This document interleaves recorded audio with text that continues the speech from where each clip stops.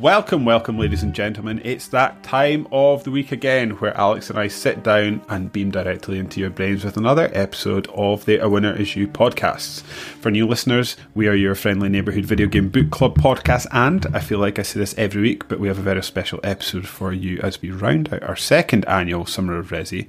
That's right, folks. This week we are coming to you to discuss all things OG Resident Evil all the way back in 1996.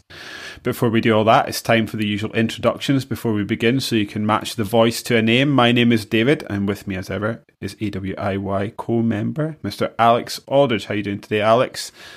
Other than your toilet escapades, which I've been hearing all about. Well, I'm good.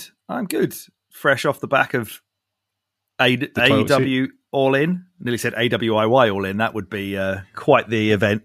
No, AEW All In at Wembley Stadium. I'm fresh. So I asked you earlier this week to give me the old man, non-smart rundown of what this is, and you said the closest equivalent is perhaps SummerSlam in the AEW calendar. Is that correct? Yeah, I've long tried to figure out what their WrestleMania is, but I don't know if they've really clearly defined what it is either.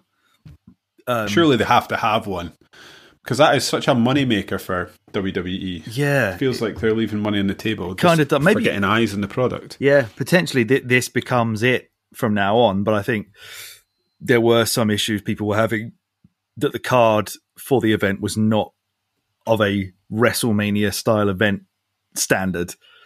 In what way? Just the quality? The booking? Well, both. Chiefly, people were not happy that Kenny Omega did not have a singles match. He was in a 6-man tag, which many people were not. You know, it just felt like it was kind of like a waste of his talent to have him in the biggest event he's going to ever be in, not wrestling the Kenny Omega match, you know, the 5-star classic. He was in a very enjoyable match. There were a lot of like multi-man matches, probably so they could like just get people on the card and give them a payday and get them to go to the event for like a nice thing for everybody. So maybe there was an element of, you know, you're just trying to fit everybody in, because there was only one women's match and it was a 4-way and it lasted like 10, 20 minutes and that was it. So again, you know, there were questionable booking things there, but the MJF Adam Cole stuff was exemplary. It was like perfect wrestling. It was so good. The crowd was eating it up, me included. Is what you saw what people at home would have saw on TV, or do you get like, is the TV like an edited version? No, it was like we kept saying that we needed to go get like more drink. I especially needed to go get more drink because I booed myself hoarse when CM Punk came out first. Had I known what he'd just done before he walked out, because he'd got in a fight with somebody. Did he? Yeah, this guy Jack Perry, who's the son of Luke Perry from 90210, whatever it was. Perry Saturn. Yeah, also him. They had like a baby together. And the mop was involved somehow too. So apparently Jack Perry wanted to use some real glass in a bit from a few weeks ago that I don't remember what even happened in it. But CM Punk said no, he wasn't allowed to do it because CM Punk's the boss, apparently. So they had in this match that Jack Perry had, he came out and he came out in a limo and then he got suplexed through the windscreen of the limo and he looked into the camera and said something like, "That's real glass, cry me a river," or something. And then apparently as he was walking to the back, CM Punk asked if they had a problem, and then apparently CM Punk got him in a headlock and then had to go out for his match. So I'm glad I booed him as loud as possible, but not for the resulting hoarseness that I felt for the entire night. Could barely sing Chris Jericho's theme music properly. I was gutted. Is that the reaction CM Punk gets these days, or is he still a big face? No, he gets... I don't know what the percentage is, the ratio of boos to cheers, but it felt like there were quite a few boos going on because... He's not done the full John Cena flip. Well, no, and I think Cena's problem was that people didn't like his character and were kind of bored, whereas CM Punk, I feel like if you're not booing him, you're just advocating that it's okay for him to be an arsehole to everybody. Like he's the common denominator in everything that AEW seems to have issues going on at the moment. And he, you know, his mate bit Kenny Omega for some reason. I don't get any of it. So I was, me and my friends were all very much Young Bucks AEW original fans versus not liking CM Punk whatsoever. Mm-hmm. He won, obviously. So there was that. And it also took us 3 hours to get home, which was shit. But the event itself was excellent. It's on again next year. They announced that they're doing it again. So you're going back? There is no question that we'll be going back. And hopefully next year they'll kind of see it more as like, rather than this crazy one-off spectacle where we need to get everybody involved, they'll actually build to it properly and have a proper card with like a really stellar, high, like marquee. I mean, MJF Adam Cole was a marquee match and they built to it really well. But I think there's a lot of people that, like I say, just were a bit too many gimmicky matches and silly matches going on that it kind of felt a little bit house show, as some people would want to say. And they've got a pay-per-view on Sunday as well. He's like... Oh, that's a lot of pay-per-views. He's... because they don't even do that many pay-per-views in a year, but he's committed, apparently, to having a pay-per-view in Chicago at the same time every year, and this was apparently the only time they could get Wembley, so they kind of had no choice but to do what they did. But it was weird because, like, at the beginning, before the event started in the 0 hour stuff, they had like a setup for a match the week after. It's kind of like you're in front of 80,000 people and you're building up to a match in front of 8,000 people in a week's time. Like, what are you doing? Yeah. How are you happy doing weird. this? You must be gutted. You've basically just come out here because you're on the shittier pay-per-view in a week's time. That's amazing that a wrestling... Like, this is probably the first time since WCW that there's been a wrestling... company, is that the right word, that would sell that many tickets that isn't WWE? Definitely. It must be a pretty, because like I'm trying to think of like not being a mad wrestling fan. I'm trying to think of like the companies. TNA was one that seemed to appear. Is that still a thing? That's called Impact Wrestling now, but it is still a thing. It's just it's never cracked. Like it's always had good viewing numbers apparently from like outside of the States. So they've had like good international viewing numbers, which is obviously always impressive to get good viewing numbers for something like that in an era of streaming and pirating and whatever. But they'd never be able to put on an event like this. The primary reason is just because Tony Khan's dad is so rich. He can buy anything he wants. He can do anything he wants. The fact that they got Wembley sold out, not sold out, but they've sold 81,000 tickets is very, very impressive. But it just shows like how starved British people are for that level of wrestling coming over here, because you only see that American wrestling like twice a year, and never in AEW's case. Sort of adult wrestling fans are until this AEW came along, they're pretty starved just for proper good wrestling content as well, because WWE's been bad for a long time, right? Yeah, I barely saw any children at AEW at all. It was all people who look like a less washed version of me. Which is, I guess that's got to be a good thing, though. Yeah, you're in the right place, I think. For someone like you. Yeah. I'm amongst people of a similar age and mindset rather than seeing loads of kids with John Cena shirts or whatever. This is, for me, proper. Yeah. I guess there's like I don't know, maybe I see similarities in that, like when I was younger, and we were into video games, there weren't many, if any, big video game nerds of our age that we are now. So, like, it's nice to see that now we are that age. There's still a market for us, and they still do make games for someone of our age, because there's enough of us to obviously make it a viable business. I guess it's a similar idea, right? And like wrestling fans have sort of aged up, and there's a product now providing for them, because WWE hasn't been that product in a long time, really, has it? Since the 90s, really. Exactly. And it's being, AEW is primarily being run and marketed by people who are our age and grew up watching what we watched and want to deliver a product that we would want, rather than whatever WWE is doing. And do you think money? Do you think WWE sort of has its market and it will always be like that? Or because, like, I'm trying to think, like, last time WWE got really good, obviously, was the Attitude Era, and that was as a result of competition from WCW. So now they've got a legitimate competitor in the arena, or the wrestling arena. Do you think they get better, or are they so big now they're sort of happy to operate in the area that they have? You know, like sort of the Nintendo of... Yeah, it kind of seems like they're from an outside perspective, that's where they're at, is that they are... Because their viewing figures still good? Apparently, yeah. Apparently their live show figures are really good. They've got an event coming up in the UK. They sold like 45,000 tickets in a day or something. So that, I believe, was some kind of record. So I think when Vince McMahon had to go away for his sexual assault stuff, it seemed as if Triple H and the new sort of creative ownership of the company were trying to make it different. But it does seem like since Vince has come back that it has regressed into his preferences again. So that company has to change at some point when he dies, but or gets arrested and put in jail or whatever is going to be his ending. But I think as long as he's around, it is going to stick with what he wants and what he says goes, and it's not always what fans are after.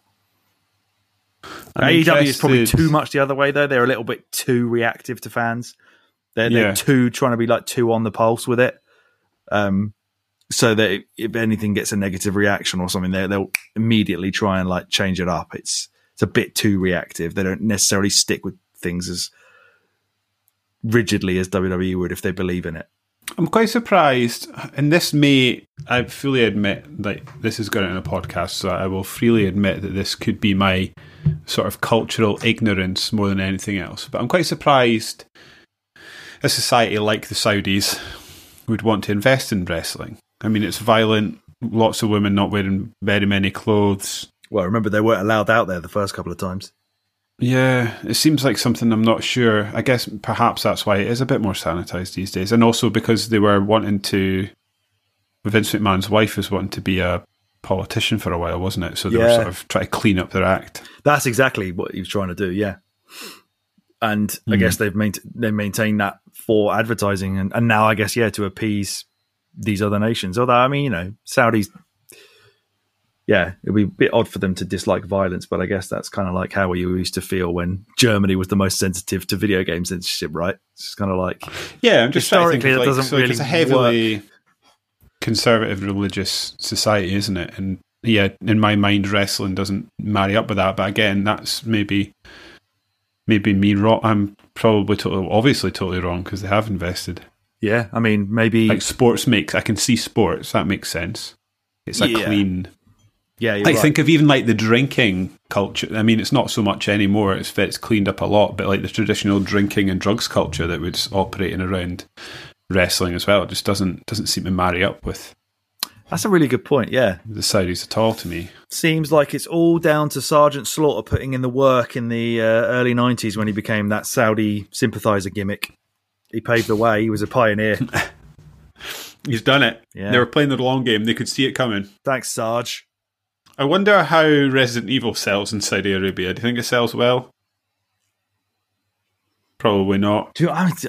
I'd be fascinated to see any type of video game numbers for Saudi Arabia. I don't know what the culture is like that at all. There'll certainly be censorship in it. I know because I've spent a lot of time in Dubai. So if you go to the cinema in Dubai and there's a kissing scene, for example, they'll just cut it straight out. Really?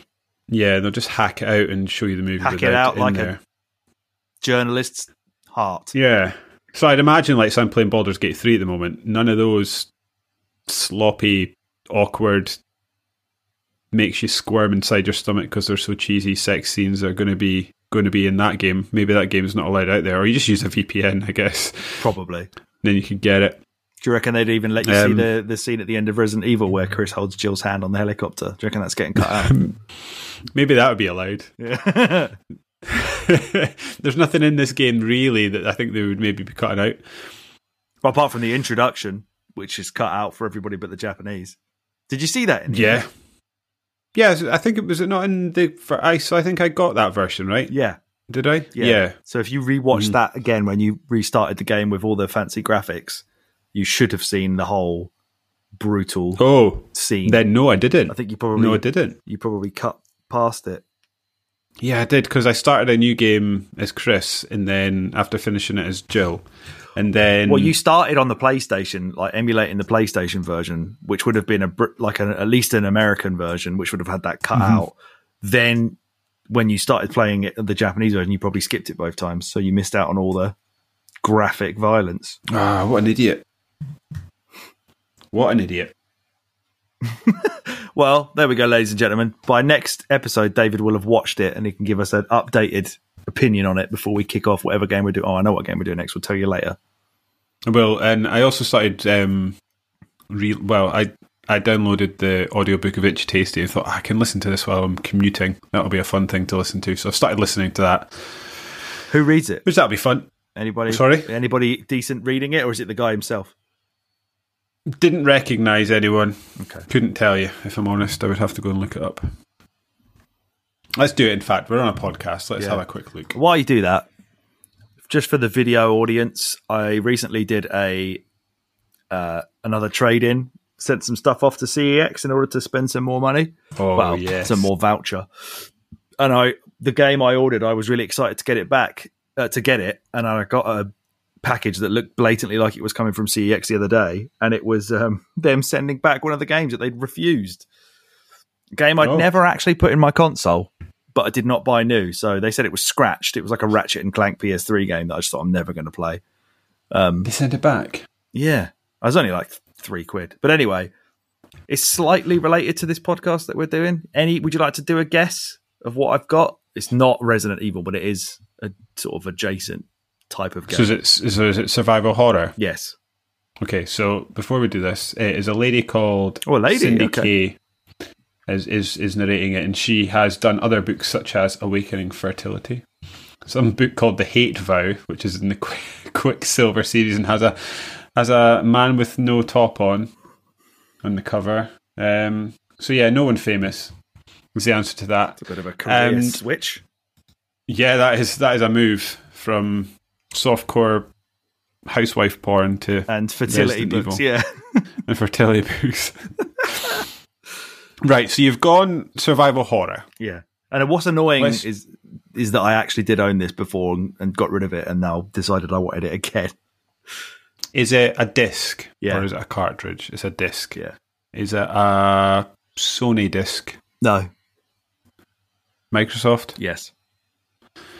It's a disc. It's Microsoft era. OG Xbox? You've been going to buy those again recently? Yep. It is? Yep. Publisher? Bethesda? No. I was trying to think of that one game, years and years ago, I played at your mum's house. It was Bethesda horror game. It's Call of Cthulhu. Dark Corners of the Earth. Yeah, I've still got that one. I never got rid of that in the end. Japanese publisher. Yeah. This is a really obvious game. It's a Silent Hill then, is it? Which one? An OG Xbox, did you say? There's only 2 of them on the OG Xbox, and I've got the other one. Was that 2 and 3? 2 and 4. Don't know why 3's not 4. on there. So yes. Well, let's go with what you get. Oh, look at that. This is probably the best. That's a cool box as well. It goes well with the green. The best quality game I've got from CEX in a very long time. Really. Yeah, that's good. So, like, no scuffs, no scratches. £35 though. Sure. Well, for me it wasn't, because it's just a bunch of games that I got rid of. But I've wanted to play Silent Hill 2 again, and I don't want to play the HD version because it's a disgrace, and it's not even the same voice actors or anything. I think it's Troy Baker on. Oh, is it not? No, they changed. Did they remaster it? In quotation marks. Yeah, so they changed. I believe they may have even changed the script, but they definitely changed the voice acting, and then obviously it had all those bugs and issues with it that they barely fixed, and they didn't fix on Xbox 360, but did on PS3. It's just So I wanted the original version, and I wanted this like Xbox updated version of it. Brand new bonus scenario, never seen before, and Control Maria, new areas, weapons, and items. Enhanced graphics and lighting effects. Hey-oh! We're going to have to play Silent Hill 2 at some point for the podcast then. I think we should do all 3. It's 2, 3, and 4. I think we should do all of them at some point. Yeah. September of Silent... No. Silent September. And all the podcasts, that we just put the title up and we just don't speak on the podcast. Yeah, it's just silent. Yeah, we just sit in front of the TV and play it, and people have to try and guess what's going on. Yeah. I watched Let's Play on Giant Bomb before I threw in the towel on that website of the first Silent Hill, and I was quite shocked on how it didn't look like I would have a good time with it. No, it doesn't, does it? I've got it and it's not No. fun. No. Kind of like to the point that I'm not even sure how that would have been considered good back in the PS1 era. Bad. Unlike this game. See what it actually got. That's a Google face. It is a Google face. Silent Hill for PlayStation on Metacritic, 86. See, that's a good game. What year did it come out? 99. Which, did we not say it coming out was part of the reason that they messed around with their ordering and what Resident Evil 3 was, didn't they? Because that came out in 99 and they were worried that they were going to get outdone by this. So they had to sort of rethink what they were doing. But I heard somebody talking about Silent Hill 4 The Room the other day, and I know that hasn't really got a lot of sort of crazy praise. You know, the PS2 and Xbox one's got 76. But the premise of it does actually sound very interesting. So I'm excited for us to give that a try at some point. Yeah. It's I've played Silent Hill 2, obviously. Yeah. But other than that, I've not really poked at that series too much. No, I've never played 3 or 4. I've only ever played 2 and 1. I've played like little bits of a lot of them, but never to the point that I could give you an opinion on them in any way. Exactly. So yes, that could be rectified. Watch out for those. Well, exactly. Watch out for these games coming soon. Well, we dive into Resident Evil 1996, Alex. Yes, which I can safely say is the 7th best Resident Evil game we've ever covered on this podcast. We can. I keep calling it. I've been trying to think about how to refer to this game, and I keep calling it Resident Evil 96 because I don't know why, but I really don't like it when people say Resident Evil 1 or like Halo 1, because it's not Halo 1, it's just Halo. Yeah. I'm fully with you there, and I don't like having to say that either. That's absolutely fair. And I've been agonizing about what to call the podcast as well, because I think I'm going to have to put Resident Evil brackets 1996, or am I? Do we just call the next one Resident Evil Remake? Yeah, maybe, because maybe that's what it is. And then you get Resident Evil Remaster. Mm-hmm. And Remake. Director's cuts. There's a lot of releases of these games. Especially this anyway, one. Yeah. Well, let's get to it. As many of you will know, Resident Evil was first released in Japan on the 22nd of March 1996 before making its way to North America on the 30th of March, and then later that year on the 1st of August into PAL territories. If I knew this before, Alex, I've actually since forgotten it, and I have since forgotten it to the point that I maybe don't quite trust it, and you'll be able to verify this, but apparently my research suggests that Resident Evil was originally conceived by the game's producer Takeru Fujiwara as a remake to the 1989 horror game Sweet Home. Correct. Does that information sound correct? Yes. Good. Which is what we've touched on before, saying about the point and click feel of this game, because that's what Sweet Home is. I think I've actually got that written in my notes already, because it just keeps jumping out in my head, like even like walking around the sort of static environments with the 3D models, there's like angles, it just looks like a point and click game. Side note, in typical David fashion, there's a rabbit hole available if you'd like to jump down it. I would quite like to have us both watch Sweet Home and have a chat about it, because I've never seen it. The Netflix show. Well, I meant the original Japanese movie. But yeah, I'd be keen for that. No, I think that's probably a better idea, because I don't even know. I think I've started watching Sweet Home, but I don't know if it's got anything to do with the IP, or if it's just something new. It has to be the same. But I'd be keen IP, for that. But that would be fun. Mm-hmm. Yeah, I'd be interested to have a little chat about what we feel about the influence to all of this. I've often thought that would be quite fun if we've been playing a game that has got like a TV adaptation, like a movie or a show, to sort of tie that in to some sort of theme that we're doing. But yeah, I've never actually got to the Patreon bonus episodes, isn't it, when people actually start listening to this.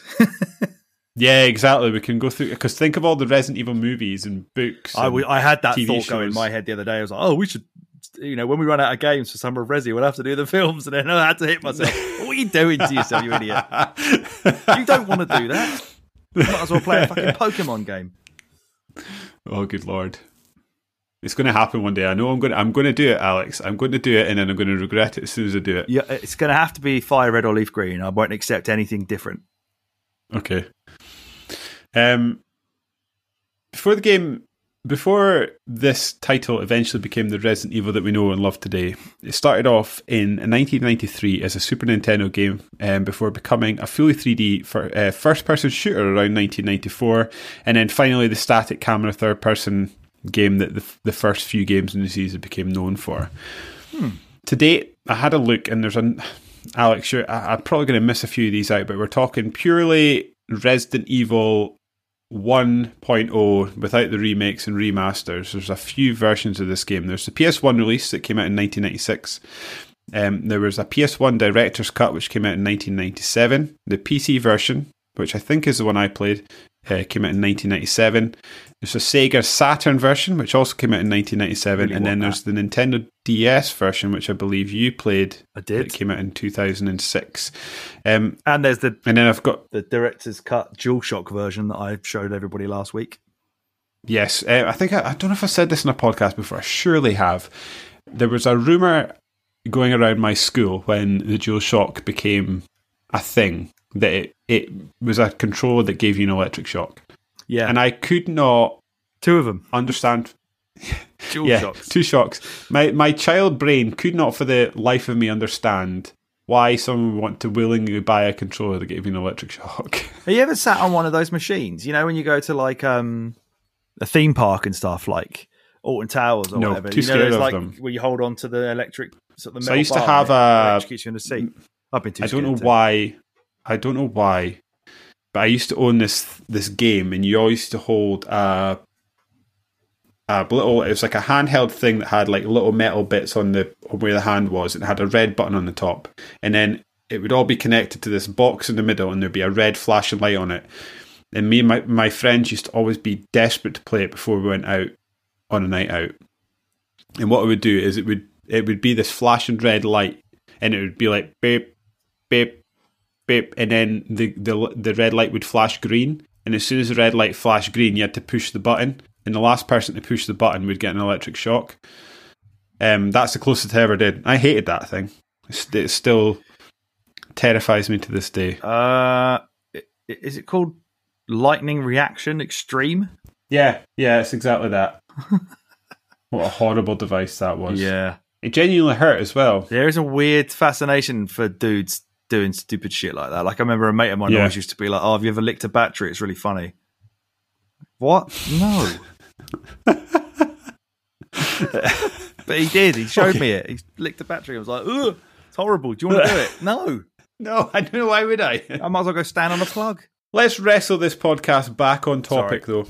Alex, let's kick things off with some general thoughts. How do you feel about the game? Standout moments, for better or worse? Was it better or worse than you were expecting? I suppose it's also worth talking about how we played this game. As you said, you played the DS version, so they've got a bit of context and sort of how you felt about that version as well, because you've played other versions in the past, I assume. Yes, I have. Although primarily I've only ever played the PlayStation version. I had never played the PC version that you dove into. Definitely enjoyed it more than I expected to. Obviously, I've played it quite a lot in my life, but not for at least 10 years, I would have said. And probably it's the first time I've ever played it without my friend Chris, who always used to talk me through these games forevermore. And yeah, I think it actually holds up really well, depending on what version you play. I think playing the original PlayStation version definitely felt slow. When I played it on the PS5, the director's cut they've got on there, which is just the PS1 version sort of ported, that felt incredibly slow, even like especially compared to Resident Evil 3, which, as we agree, is like a really sort of fast-paced, action-packed version of this, which is why we ranked it higher in our last episode. But when I switched over to the DS version, game changer. It just felt so much slicker, felt so much more user-friendly with having the quick turn in there and the touch screen, having the map on it, being able to combine stuff in your inventory using the stylus or the touch screen, so I could combine like weapons and guns and all that kind of stuff. Tactical reload. You could skip the door opening, loading screens. and it also has quite a lot of additional gameplay stuff in it that I'll get into a bit later. But we've had it said on this podcast before by KDB that it was like the optimum way to play Resident Evil 1, and he's absolutely right. It's an unbelievably good version of the game, which got unfairly shit on when it came out because it came out close to a period of time where, I think it came out after Resident Evil 4 had already come out. Okay. So the series had long left that type of Resident Evil in the past, and I guess people were just disappointed that this was what was coming instead of something new. But as time has gone on, and if people are looking for a way to play Resident Evil 1 and can get hold of it, I believe it's quite sought after, and you'd have to buy a DS or a 3DS. This is a really, really great way to play it. Looks really good. Like to see, I know it's a DS, which came out way after the PS1. We're talking pretty much 10 years on from it. For it to look as close to the original PS1 game that's on a disc, on a tiny little DS cart, and have all the sounds in there and stuff, heavily compressed, of course, but really impressive piece of work. Obviously, if you played it did you play it on your 3DS? Yes. That's not so much of an issue, but I was also thinking when you were talking there, if it coming out on 3DS, it's a great platform for it as well, because in 2006, that would have been the time before the nubbin. So like you only had the one sort of movement this is input. DS, remember? So I don't even know if it had I thought like end of life DSs had a wee nubbin on it. Depends what. There was a Metal Gear came out. That was Gear game that came out, and that was either on the 3DS or the DS, and that was sort of the first wave. But then you must be right, because the 3DS didn't launch with a nubbin, which makes me think 3DS launched with one analog stick on the left. Yes, but the DS I don't think ever had an analog stick. Ever had one. So, and I was playing it with the D-pad anyway, even though I have both those left and right analog sticks on my 3DS. I was playing it with the D-pad. The fixed camera angles then probably do work quite well for this type of game. Totally.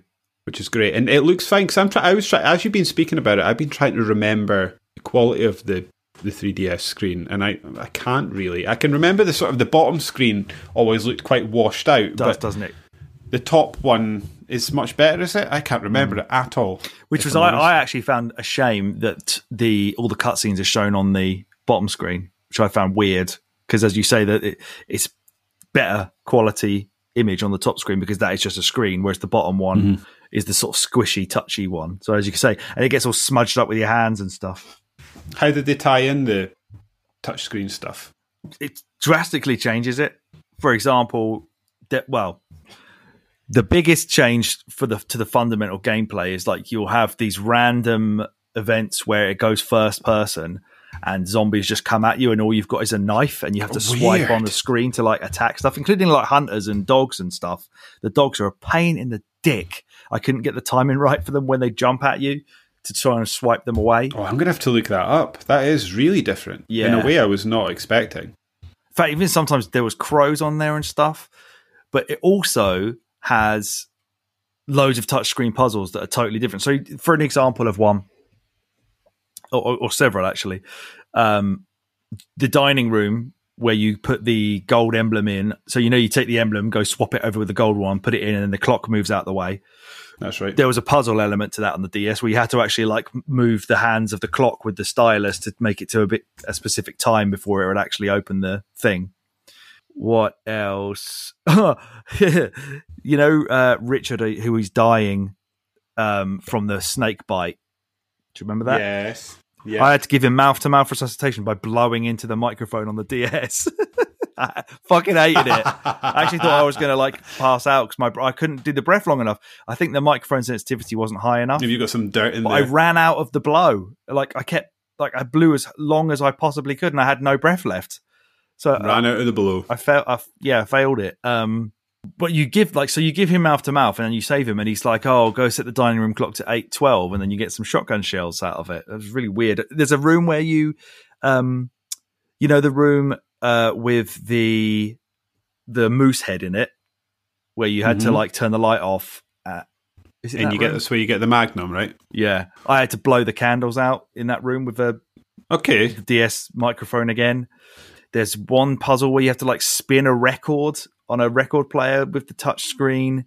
there was, and in every save room, pretty much, there's like a blue box, and it's got like a puzzle that you do on it. And after you do these puzzles, you get like extra items. Oh, cool. Free stuff. So I quite like that. I think you'd enjoy it. Yeah, the first person stuff with the knife swiping really got to me at the end, because it was doing it in rooms I'd been through like 3 or 4 times, and it's interrupting backtracking for the same shit. Now, sometimes it did give you an item. So if you kill up all the zombies that are coming after you, sometimes it would drop like handgun bullets or herbs.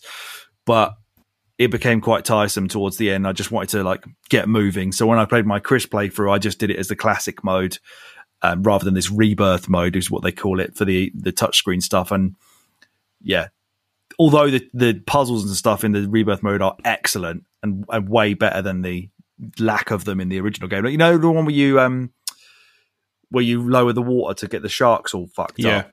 When you do that on the rebirth mode, like then a poisonous gas starts coming out of the room, and you have to quickly run over and like turn this valve with the touchscreen to not die. Much by poisonous gas in this game. Yeah, you know, and it would be like a box. I'd like anticipate it. I'd be like, gas, anticipate it, cover up where the gas was going to come out, and I'd leave like a little tiny little square, and it would still kill me. And I'd be like, why? So annoying. But I was pleasantly surprised by this game as well. My sort of takeaway points with it were largely positive. I was expecting it to be totally fine, and I was actually glad that we've sort of spent, obviously on and off, mainly off, the last 2 years sort of digging into Resident Evil as a franchise on this podcast, because it sort of had primed my brain for the tank controls that I thought were going to be a real barrier for me. I think I've since retracted it on podcasts as well, but I was also concerned in the run up to this game that the puzzles were going to annoy me, because in my head they were quite obtuse. They were very point and click, but actually when I played it, they were fairly intuitive. There wasn't really many points where I just had no idea what I was supposed to be doing. So I'm not sure what gave me that opinion back in the day. I think it might be the remake, to be honest with you, which would have been one of the first old school Resident Evil games you've played. You probably played like 5 or whatever, and then I think you went back and got the remake on the Xbox One. Yeah, and I think that was probably a bit of a culture shock in terms of how different it was to what you'd just done. Because we did a podcast about that with Chris ages ago, and we talked about how stupid the puzzles were on that, and I remember you saying that at the time. So I think it is that got this in your head. So, but I'll be interested to see how you feel about them next time when we actually come back and play that with this in your recent memory. Yeah. The version I played, like I say, I think it was PC version, and I had an HD pack installed to make it look good, and it looked pretty good. I didn't ever manage to get the seamless HD pack installed that we spoke about. Doesn't seem as needed as it did for the other ones. There's just seems to be sort of like an additional bit to an XG patch that already exists. Right. Yeah. I mean, I thought it looked pretty good. There were certain moments where, and I think it's just the nature of the age of the game, plus the HD packs, to be honest with you. I didn't think that the characters quite fit with the environments, and they looked like they were sort of skating over 2D. It's the most noticeable one for sure, yeah. Yeah. I agree with that. But for the most part, it was great. I enjoyed looking at a lot of the static environments, and I think there's certain ones that would make a great picture for the wall, I often think. But yeah, I did enjoy it. It was great fun. And the addition of the quick turn, because I don't know what I think I've finally cracked it, Alex. I've started using quick turns in Resident Evil games, and I'm not sure. Like, running away from some of the hunters and stuff would have been so much worse if you had no quick turn. And no auto aim would be even worse. Yeah. I'm trying to think of, like, from a modern perspective, if you can get over the controls. From a modern perspective, the only real drawback I can think of in terms of things that might hold you back and sort of mar the experience slightly is I didn't think the map was particularly good. In the version I played, it would show you what room you were in, which was at least helpful. But that was about it. There was no dedicated map button either. You have to go into your inventory and then select the map and then select the floor you want. Mm-hmm. But I was finding all sorts of problems with that. When I switched to the DS version, which has a little yellow dot on the map, which is constantly displayed on the top screen, and as you move, it moves where you are in the room. That's good. Night and day. So much easier to get around. But this is the worst map, I think, in Resident Evil. All of them. It's one thing. It's also made me realise we studied it at uni very, very briefly, but is it the 180-degree rule? Like the Y. You should never cross the y-axis, or whatever. Not the y-axis, but something like that, isn't it? Yeah, switch around. Like, I was finding that there was aspects in which you would have the camera facing your character one way, and you bring up the map, and the map would be mirrored. And the bit that's jumping to mind is when you go to the top of the stairs in the main hallway. Yeah. So you'd open the map, it would be the opposite way around from what the camera shows you. Yes. And that confused the life out of me for the entirety of the game, to the point that I was predicting that I was confused, trying to anticipate the confusion, but anticipating it wrongly. It's like playing Football Manager and you're like the away team, so you're at the top of the screen and your left back has to go on the right-hand side. Yeah. Constantly. You've probably seen it when I play Football Manager and I write out my squad. My right back is always on the left-hand side of my sheet. Yeah. I don't know why. So, as we all know, Resident Evil is a third-person survival horror game in which the player controls either Chris Redfield or Jill Valentine. Alex was an absolute trooper and he did 2 playthroughs. I messed about a bit with Chris Redfield, but did my playthrough primarily as Jill, both of them are 2 members of a special forces group called STARS, which stands for Special Tactics and Rescue Group. The game begins as players respond to a previous STARS team who have gone missing after being sent to investigate a series of disappearances, creature sightings and murders. They're sent to a mansion on the outskirts of Raccoon City to investigate. The game is presented, as was spoken about, in real-time 3D superimposed on pre-rendered backgrounds, which I think, and maybe I am placing my opinion on you, but I think we both agree that it actually looks pretty good. And yeah, it allowed you to get more bang for your buck. Was that? I mean, you'll probably know this more than I, but my memory of this is this allowed them to make the game look better than sort of other games on the platform because of this sort of pre-rendered environment, so there was no moving parts other than the character on screen, really, so it allowed them to make things look really, really nice. Yeah, and I think that even in less intensive on the memory as well, because it's just a static image rather than a JPEG, isn't it? Yeah.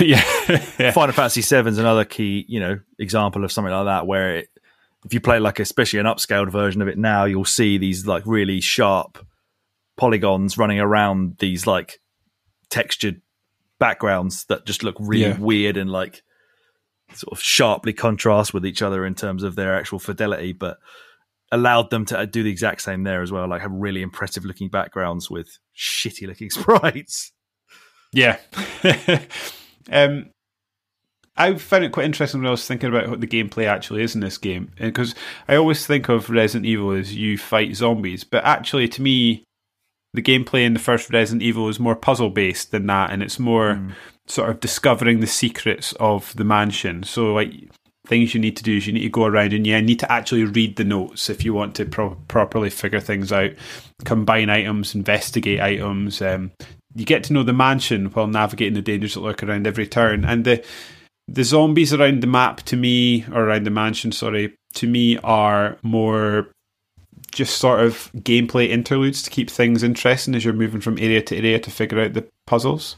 The only time the game really has an enemy that poses a real threat, I would say, is the hunters to a certain extent. Yeah. Maybe the dogs to a lesser extent, and then there's the what is he called? He's not a titan. He's a tyrant. Tyrant, that's it. But even them, if you've got a magnum, he's really no bother at all. I found it shocking how easy that final boss is. They decided to put his heart on the outside of his body, which is an odd design choice if you're designing a monster. I mean, Frankenstein's monster wasn't exactly perfect, was he? No, true. Alex, how do you think the themes and the tone of the gameplay come across in 2023? Do you think the voice acting undermines the game at all, or do you think it sort of adds a schlocky positive to the game? Or can you have you grown to love the little bits that are cheesy about it? I think at first I probably did love the bits that are cheesy. But did you notice they were cheesy when you were? Because I think I must have always done. I didn't. Did you when not? I was a kid, that went straight over me.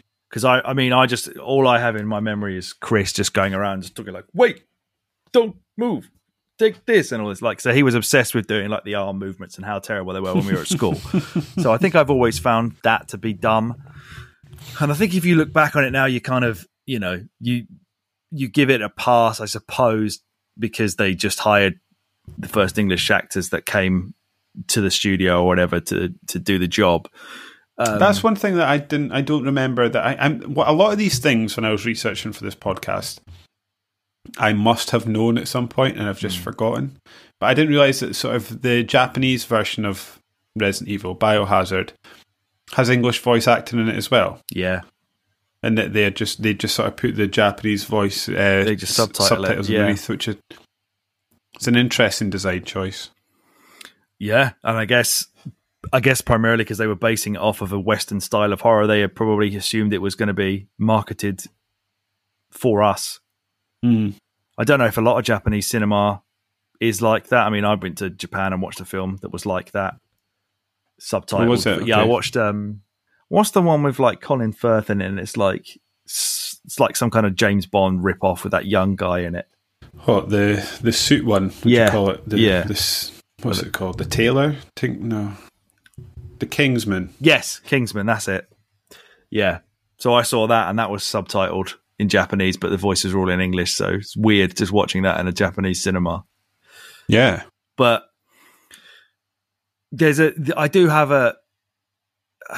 I would have said I thought I had a fondness for how cheesy and shitty the first game is because it's like, you know, early stages. Having read Itchy Tasty, it's clear that they were very aware for the sequel how bad it actually came across and how like meme worthy it was, even though memes weren't a thing then. But I would say now I barely have a tolerance for it. I don't know why. I don't know where I lost my sense of fun with how silly it is. Like there were points where I started writing notes, and at the early stages of my notes, I'm having a right old laugh, putting about how funny it is that Jill's the master of unlocking, but she doesn't even have her own lockpick and has to get it from Barry and all this kind of shit. But by the end of the game, I was really fed up with it. Really entertaining was like when Barry was helping Jill down that hole, and he sort of I've done it. Yeah, and then he just goes away. He's like, wait there, I'll come back. Yeah. He doesn't. Yeah. Or how, like... He's just gone. Chris, without any knowledge of... you didn't even do this, did you? Without any knowledge of the fact that it has a purpose, he just lets Rebecca... So when you get to the piano room, Chris doesn't know how to play piano. Jill does, obviously, but for Chris's game, Rebecca comes in to play the piano, and she just, like...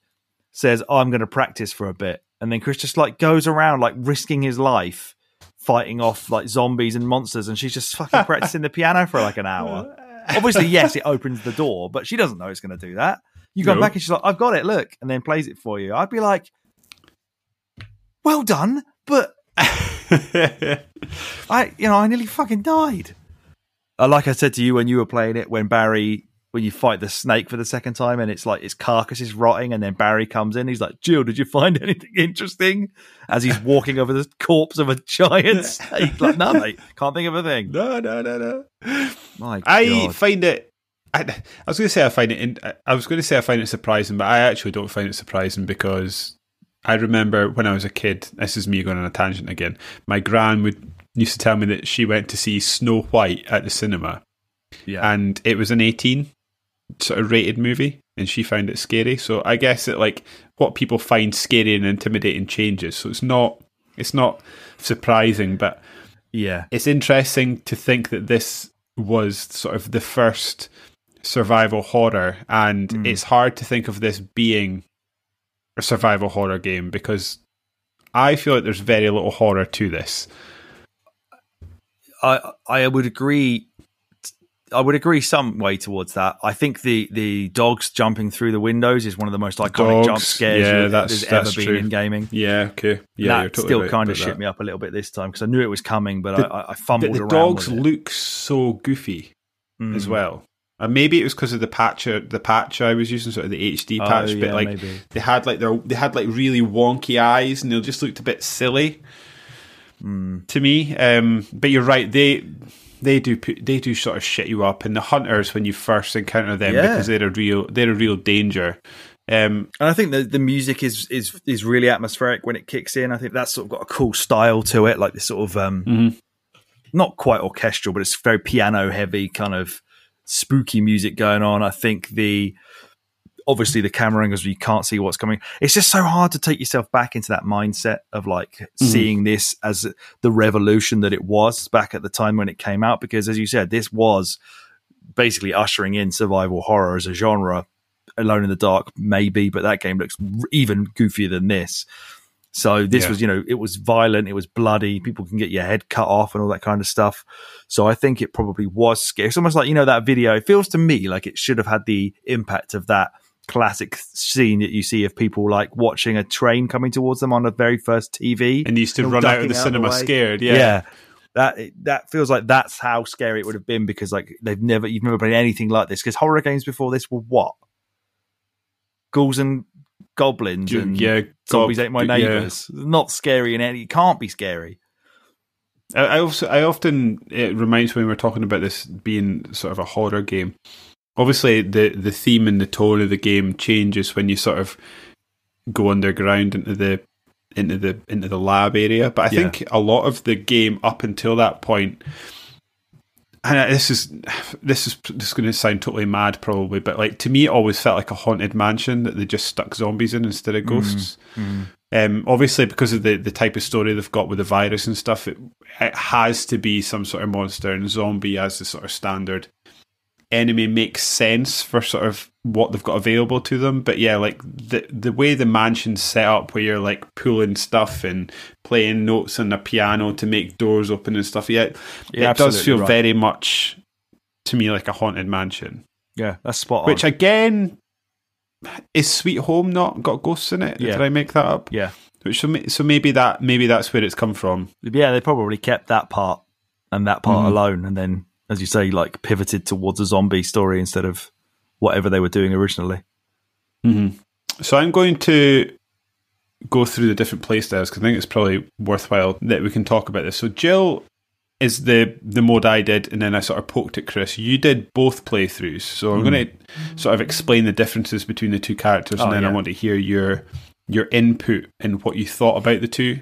The game describes Jill's mode as the easy mode, which I think is probably accurate, but there's a couple of things in here that just makes it feel slightly different rather than a hard mode. But we'll see. So Chris, he's got 6 inventory slots. Well, that's just bollocks, by the way. That's annoying. I found that annoying. That was just a hindrance rather than a challenge. Yeah. Apparently he can take more damage than Jill can take, though. Okay. He needs small keys to open certain things, because Jill's obviously the master lockpicker. He doesn't get access to the grenade launcher that Jill gets. He has the lighter, which has a couple of uses. His partner is Rebecca. Is that instead of Barry then? Yes. Okay, so his partner's Rebecca, who can heal him a number of times, since his small inventory makes the player lose time. Forgot about that. And expose themselves to danger more frequently. Chris isn't smart or intelligent, is what this descriptor I found says, as in a game mechanic. Voice actor isn't either. No. So he doesn't know how to play the piano or make the V-Jolt formula to deal with Plant 52. He needs Rebecca to do it, apparently. Yeah. How does that work with the V-Jolt formula then? Does she just come in and do it for you? You have to go and fight the plant for the first stage. So you can try and you can go into the chemical room, but it basically just says Chris doesn't know how to do this. So then I kept thinking to myself, like, how the hell am I going to get Rebecca to make this V-Jolt for me? Because I knew she had to do it from remembering the remake. But yeah, so you have to go in and remember, again, without the bazooka or the grenade launcher or whatever, fight the Plant 42 with whatever you've got. And then once you've got through stage 1 of it, it grabs Chris and like just holds him up by the neck. And Rebecca comes in and is like, probably says some terrible dialogue of, "Oh, are you okay?" And then he basically just gets stuck in the room. So he's basically there the whole time getting strangled by the plant. And then Rebecca just trots off and makes the chemical for him, runs down to the basement, kills the root, and then it ends. But you take over as Rebecca and go make the V-Jolt. And then Chris is just being strangled by it the whole time. One thing, before I continue, this one thing that's jumped to mind, because I can't remember if I've put it in my notes or not, but it's jumped in my head. We spoke about this when we were speaking about the Resident Evil 2 remake, about whether sort of the two different playthroughs are happening simultaneously, or if they're sort of just two different versions of the same thing, if that makes sense. Yeah. Obviously, this one is two different versions of the same thing, yes, because you're doing the same things with each character.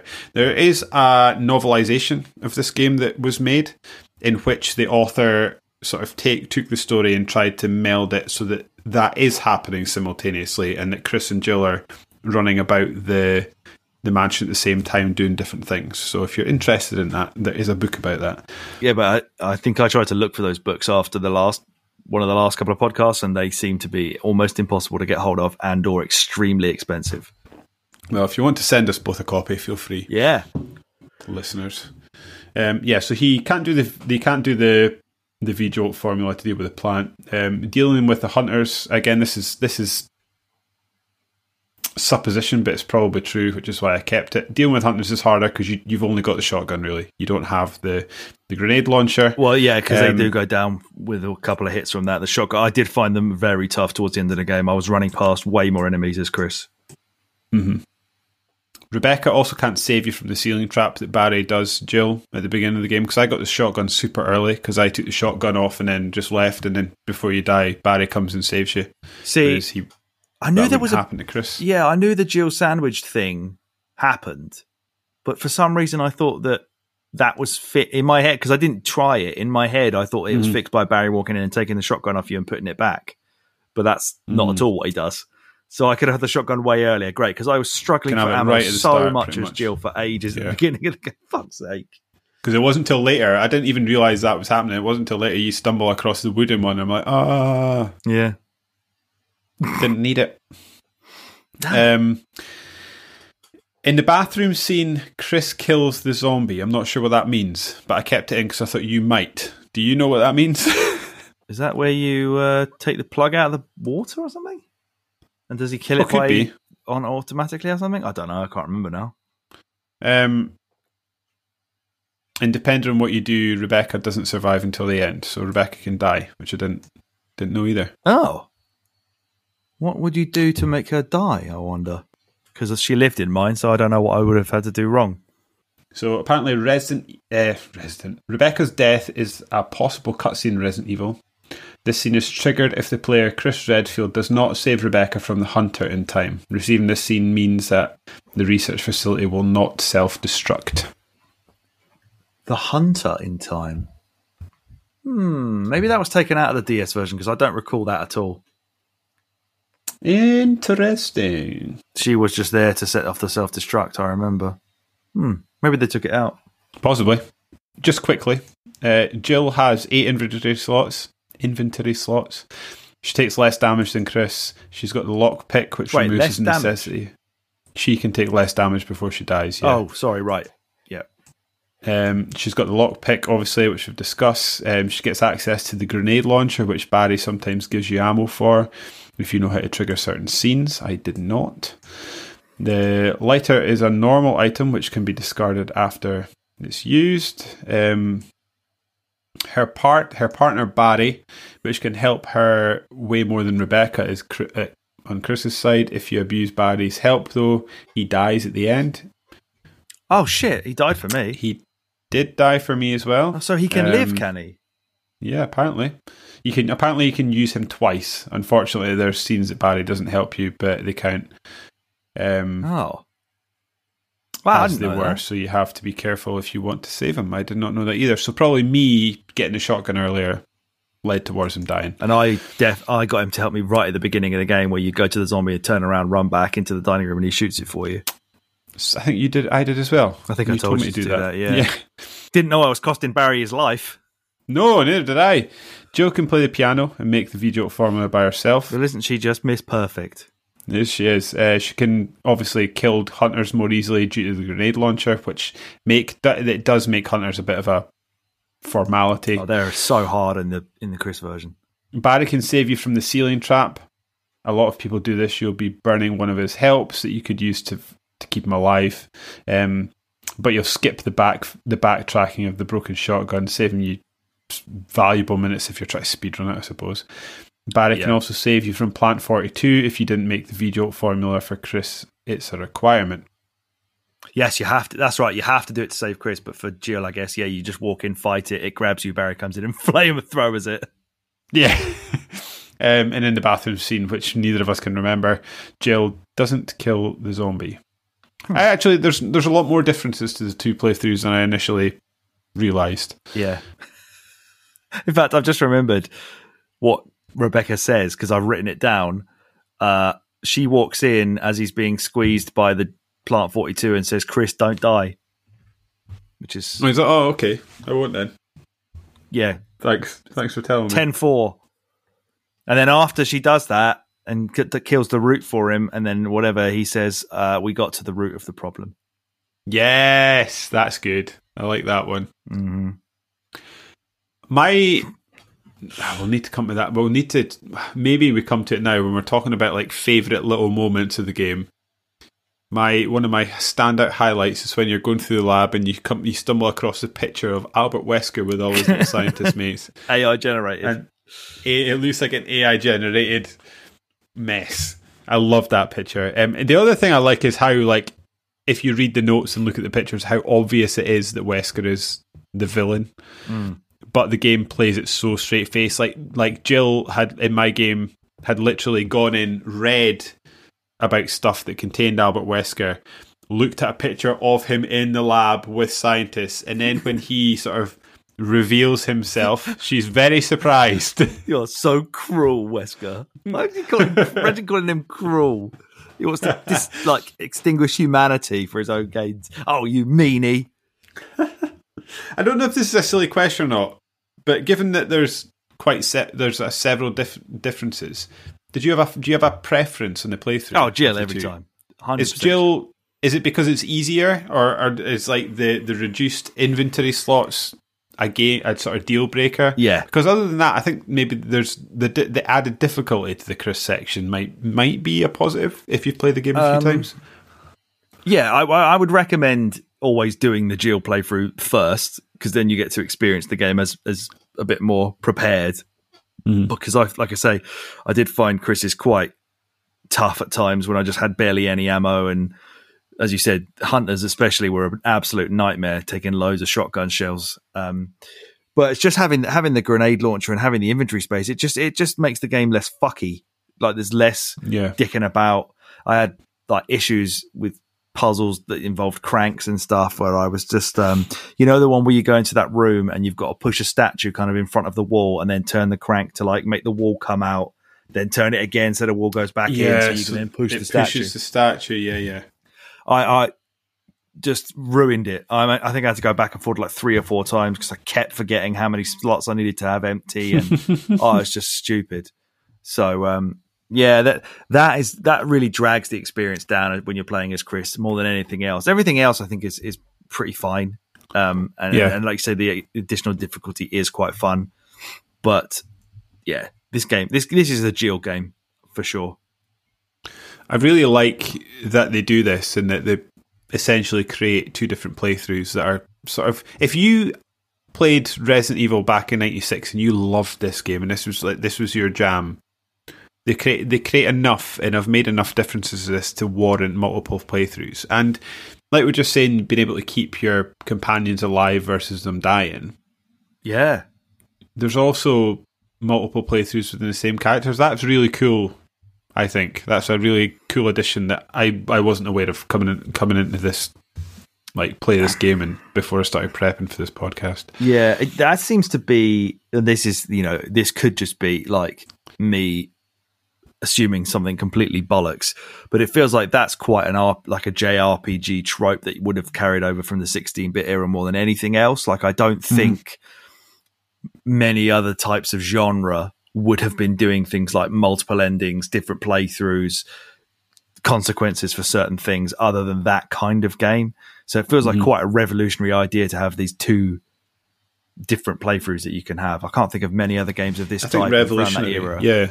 I think revolutionary is quite a good, accurate descriptor there, because I guess we speak about this a few times on different game podcasts that we've done, but like video games, like live service exists because they want you to keep you involved in that ecosystem. I mean, I got an email today talking about Hitman. They've got a new contract coming out that they want you to go and hunt other people that have guided. I mean, a lot of games make their money by keeping you in the ecosystem and keeping you engaged with this game. And this is actually a very, very early way to make you come back to the game.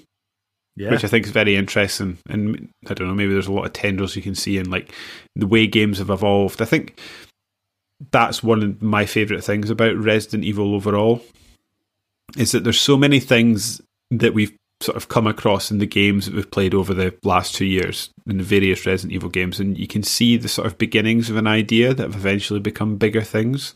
And I think that is probably Resident Evil's legacy, isn't it? Is that obviously it's the sort of granddaddy of the survival horror genre, which again, as we've spoken about, is quite funny because I don't find this game scary at all, but it probably was back in the day. And I do take your point about the dogs and the hunters and stuff like that. They are quite scary. I guess it's just standout memories, isn't it? Whereas I'm remembering the schlocky dialogue and the zombies that aren't really a threat. They're just more of a obstacle to get around. I think if you play this game in 2023, you are going to notice that as the focal point of what you're experiencing. That it just sounds stupid and the words don't make very much sense because they're badly translated or localized anyway. So that is going to hit home to you more than the so-called scares of this game. And it doesn't help the fact that like most of the original zombies, like the early game zombies you see, are just like grey blokes with no hair. They look fucking shit. Like the early zombies in this game look terrible. You compare the zombies in this to the ones in 2, they're so much better. Like I'm really looking forward to you seeing 2, having played this, and you'll see what a massive leap it was to the second one. Yeah, I'm looking forward to it. I'm going to. I think it kind of does. It feels like a bit of an also ran for this game, but I feel like we need to quickly run through the plot. So bear with me, Alex, and I'll quickly go through what this game is about, and then we can have a quick chat about the plot and what we think about it. Okay. So on the 24th of July, 1998, when a series of bizarre murders occur on the outskirts of the fictional town Midwestern of Raccoon City, the Raccoon City Police Department STARS team are assigned to investigate. After contact with Bravo team is lost, Alpha team is sent in. Rebecca's on, obviously. Yes. Alpha team is sent to investigate their disappearance. Alpha team locates Bravo team's crashed helicopter and land at the site, where they are suddenly attacked by a pack of monstrous dogs. After Alpha team's helicopter pilot, Brad Vickers, panics and takes off alone. Cheers, Brad. The remaining members of the team, Chris Redfield, Jill Valentine, Albert Wesker, and Barry Burton, are forced to seek refuge in a nearby abandoned mansion. Depending on which character the player chooses to assume control of, Chris or Jill, either Barry or Chris are separated from the rest of the team during the chase and do not make it to the mansion. The team decides to investigate the mansion to search for their missing team member. As the team members explore the mansion, they encounter dangerous creatures roaming the halls. The player character eventually learns that a series of illegal experiments were being undertaken by a clandestine research team under the supervision of biomedical company Umbrella Corporation. The creatures roaming the mansion and its surrounding areas are the results of these experiments, which have exposed the mansion's personnel and various animals and insects to a highly contagious and mutagenic biological agent known as the T-virus. The player may also encounter several members of Bravo Team, including Enrico Marini, who reveals that one of Alpha Team's members is a traitor before being shot and killed by an unseen assailant. It must be Wesker, right?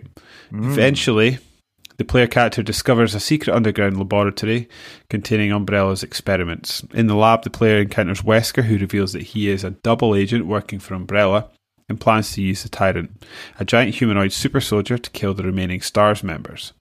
In the ensuing confrontation, Wesker is seemingly killed and the player character defeats the Tyrant, After activating the lab's self-destruct system, the player character reaches the heliport and manages to contact Brad for extraction, at which point the tyrant may confront them one last time.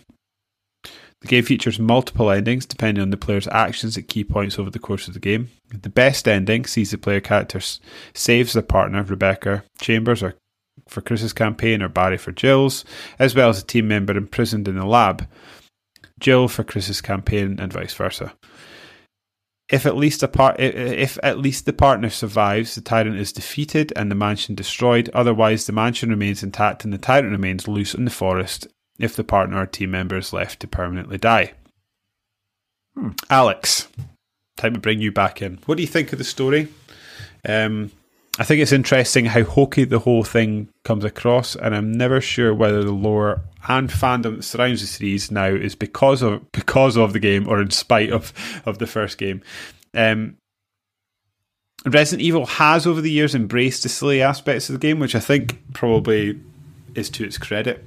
I think personally this largely supports the pacing of the game, because I think like when I'm quite interested in horror as a sort of narrative device. We've spoken about this before, in that like if you, whether it's movies or games or TV series, whatever, you have to sort of vary the tension. You sort of build up to a moment, you have the climax, and then you come back down again and give them some safety. I think a lot of, like, again, to go back to Alien Isolation, part of what I find utterly exhausting and probably made me feel quite ill when I was playing the game is because it's rare that you actually get that second to breathe and feel fully safe, where this game certainly does allow you that time to sort of decompress and feel better before it starts ratcheting up the tension again.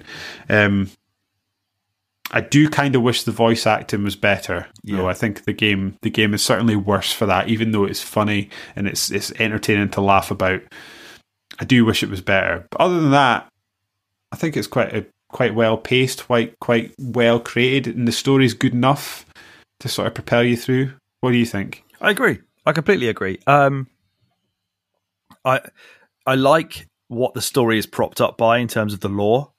I think it's like a really smart way to deliver this type of story. That's a great way to describe that, yeah. Yeah, where you've propped up by great lore. Yeah, you've got this evil company that's developing these bioweapons on purpose and like trying to test them out in this area. You've got Wesker as a double agent working for them. So rather than just like having, the George Romero dead people coming out of graves because of there's no more room in hell or whatever it is, and there's not even anything in this game that really like tries to dive into that whole zombie like trope of, oh, my friend's bitten, oh, he's turning into a zombie. The one the one that Walking Dead does like in every series like 3 times. There's nothing of that in this game. And then you've got all these like hideous mutations and things going on, and it leads quite nicely into like the opening trilogy of games. The way that the story is told sort of concurrently from different viewpoints and different parts of the city. So I actually I really like the story of this. As you say, it is well paced. It's got some decent action packed moments as well. You've got like giant spiders and snakes, and you've got rocket launchers to shoot the tyrant with and stuff like that. It's just let down by a really nonsensical script and terrible voice acting.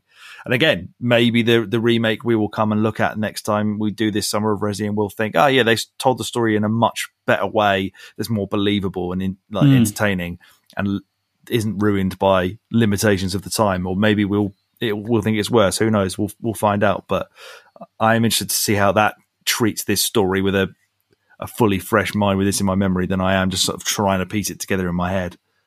Can you remember how you felt about the story back in 1996, 97 when you would have been playing this game for the first time? Resident Evil is a series that for me was always delivered to me from my friend Chris. So I was big Nintendo guy. I had N64, I didn't have a PlayStation really. So he was always the one like showing me Resident Evil and got me into the series, and we'd play it together all the time. So I think he kind of laid it onto me and got me interested in why it was so cool. And I do remember thinking it was like a really cool idea, really cool story, horror, zombies, all this kind of stuff. So yeah, I think I've always thought it was cool. I probably didn't even think that the acting was as annoying as I do now. I probably found it funny back then. I don't find it as funny now. I think it's becoming grouchier in my old age. I was watching the cutscenes in this game, and I would love to see the live action stuff without all the filtering over the top. And that's in the Japanese version, yeah. So is it? Because I think grey or anything.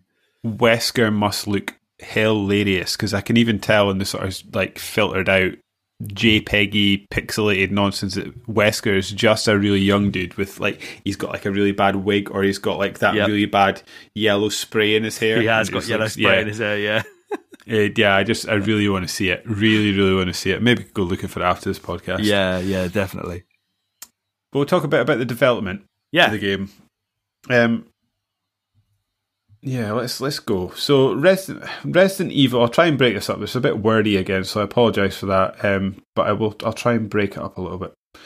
Resident Evil was created by a team of staff members who would later go on to become part of Capcom Production Studio 4. The inspiration for Resident Evil was earlier Capcom horror game, as was spoken about, Sweet Home, which was released in 1989. Shinji Mikami was commissioned to make a game set in a haunted mansion. Okay, this does link back to what we're talking about, like Sweet Home, and early on the game was intended to be a remake of Sweet Home. The project was proposed by Sweet Home creator Tokaru Fujiwara, did I get that okay? Who was Mikami's mentor and served as the game's producer. Fujiwara was said the basic premise was that he'd be able to do all the things that he wasn't able to include in Sweet Home, which I think is a very tropey thing that video game developers say quite a lot. It's just like, we'll finally be able to utilise the power of X console and realise what our dream always was for this game. It's mainly, he says, on the graphics front, and he was confident that horror games could become a genre in themselves. He entrusted Mikami, who was initially reluctant because he hated being scared, which is hilarious, with the project because he understood what's frightening. Since Capcom no longer had the rights to Sweet Home license, they had to invent a new universe, but the game still adopted many of the elements from Sweet Home. You've never played Sweet Home, right? No. This is not a thing either of us have engaged with. Did Sweet Home actually come out in the West? I don't think Japan it did. Only, yeah. No, we'd have to get some dodgy back alley version. I would be astonished if there hasn't been a fan translated patch for Sweet Home. Must be. Yeah. Oh, it's almost certain. Like we said before, Resident Evil was based on Sweet Home's gameplay system, adopted many elements from the game, including the limited inventory management, the mansion setting, the puzzles, the emphasis on survival, the door loading screen as another example, the use of scattered notes and diary entries for storytelling mechanics, multiple endings, depending on how many characters survive, backtracking to previous locations in order to solve puzzles later on, the use of death animations, individual character items such as lockpick or lighter, restoring health through items scattered across the mansion, the intricate layout of the mansion, and brutally horrific imagery. Basically, this is a modern sort of 1996 take on what Sweet Home was, as we've already discussed. Apparently part of the inspiration for the limited ammunition came from the MSX port of the game, a game called Alcazar the Forgotten Fortress. Okay. According to scenario writer Kenichi Iwao, the idea of having limited ammunition was inspired by the limited amount of supplies in the game's randomised dungeons. Iwao wanted to take more of the elements from the game, such as adding more ways to attack zombies with items such as mines, traps, but was unable due to schedule constraints. That would have been cool, to be able to plant traps for zombies and stuff. Yeah. Even like lay mines for hunters coming across later in the game would have been quite fun. Yeah. And I guess we saw that to an extent. There were mines in Resident Evil 3, if I remember correctly, back from our... It's a mine launcher, yeah, that's right. Yeah. Maybe not just shooting that at the zombies, though. So I don't think I used it right. I think you're supposed to shoot it at the ground. Just try to shoot them in the face with it. Is any of that news to you, Alex? I assume you knew most of that going in. I would have read it, I guess, in Old Itchy, but I don't remember that because I didn't read the first chapter again for this podcast. So yeah, that's true. I guess there's not much we can really talk about that. So I guess that in terms of production for the game began in 1993 and the game took 3 years to develop. During the first 6 months of development, Mikami worked in the game alone, creating concepts, sketches, designing characters, and writing apparently over 40 pages worth of script, which seems like not a lot, but actually in 1997, when sort of game story was often an afterthought and sort of a... Well, this is 93, so yeah, even more so. Yeah, oh yeah, I got my dates wrong there. Yeah, so this probably is quite a moment. Maybe that's something that I've underappreciated. I couldn't think there's 40 pages worth of script in the game, like off the top of my head. It doesn't feel like 40 pages worth of talking. No, maybe he's doing a lot of well, maybe he was writing all those scientist notes and stuff. Yeah. Or he's got a whole backstory for Barry that we can discover when he dies in his memoir. Yeah, he had to write the itchy tasty thing, didn't he? The classic note itself, which has that amazing line in it where it says something about what does it say? Itchy, itchy Scott came, ugly face, so killed him. Amazing. Classic. As we touched on at the start of the podcast, the project was originally planned for the Super NES before moving development onto the PlayStation in 1994. A man called Koji Oda was working on the Super NES version after having worked on Super Ghouls and Ghosts in 1991. Oda revealed that the setting was originally more of a hellish place before being changed to a more realistic setting. Oh, cool. Yeah, that makes sense. Right. So it doesn't jive with the Sweet Home stuff, I guess. But yeah, I guess you would sort of discuss all aspects of this game and change and remove and move things back. Yeah. Apparently, which I think is really interesting, several of the and after I read this, I can kind of see it. Several of the Resident Evil Mansion's pre-rendered backdrops were inspired by the Overlook Hotel, which is the setting for the 1980 horror film / Stephen King book, The Shining. Great film. Mikami also cited that the 1978 Dawn of the Dead was a negative inspiration for the game. The game was initially conceived as a fully 3D first-person update of Sweet Home, influenced by the game's first-person battles with action and shooting mechanics. A first-person prototype was produced and initially featured supernatural psychological Japanese horror style to Sweet Home, similar to that of Sweet Home, before opting for an American zombie horror style influenced by the George Romero films. I think that is jumped out of my head as I was reading that. Interested to think that the version of this game that you played did have first-person sections in it. Yeah. And it makes me wonder if actually, in a weird way, you're playing sort of the true original concept in a strange backwards way. Yeah. There's every chance that was like finally realizing their original vision to some extent. Which is bizarre to think of now. Yeah. They just needed to wait for 2006 for the DS to come out, and then they could, as Mikami says, fully utilize, or is it one of them could utilize the power of the console to realize his dreams. Yeah. He made it. During production, as again, Alex, you've touched on, during production, Mikami discovered Alone in the Dark, 1992, which apparently influenced him to adopt a cinematic fixed-view camera system. Mikami said that if it wasn't for Alone in the Dark, Resident Evil would have had a first-person view, as we've discussed. Instead, Mikami was initially reluctant to adapt Alone in the Dark's fixed-view camera system, saying it had an effect on immersion. Which I guess understandable. Understandable, and it's sort of, I get that. It's more atmospheric than it is immersive, isn't it? Yeah, his feeling was that it would make the player feel a little bit more detached. Again, is this age-old first person means you feel like the character you're controlling thing over the third person, which I don't necessarily agree with. Yeah, not always. Yeah. But eventually he adopted it because the use of the pre-rendered backdrops allowed for a higher level of detail than this fully 3D first-person view prototype, which didn't get along so well with the original PlayStation specs.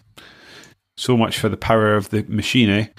Yeah. A concept art claimed to be of the original first-person prototype has been available since the 1990s, showing more similarity to Doom rather than Alone in the Dark. This is supposition, I suppose, based on where I read this. First-person perspective was not used again in the mainline Resident Evil series until Resident Evil 7 Biohazard in 2017. Again, that's another interesting thing, given that this game originally started life as a first-person game, that it sort of, again, closed the loop and come back to that once more. Yeah. It's not like this is not a revelatory moment, but it's just something that I think is a little interesting bit of info. A later prototype featured co-op gameplay, apparently, but this feature was eventually removed as Mikami said it technically wasn't good enough.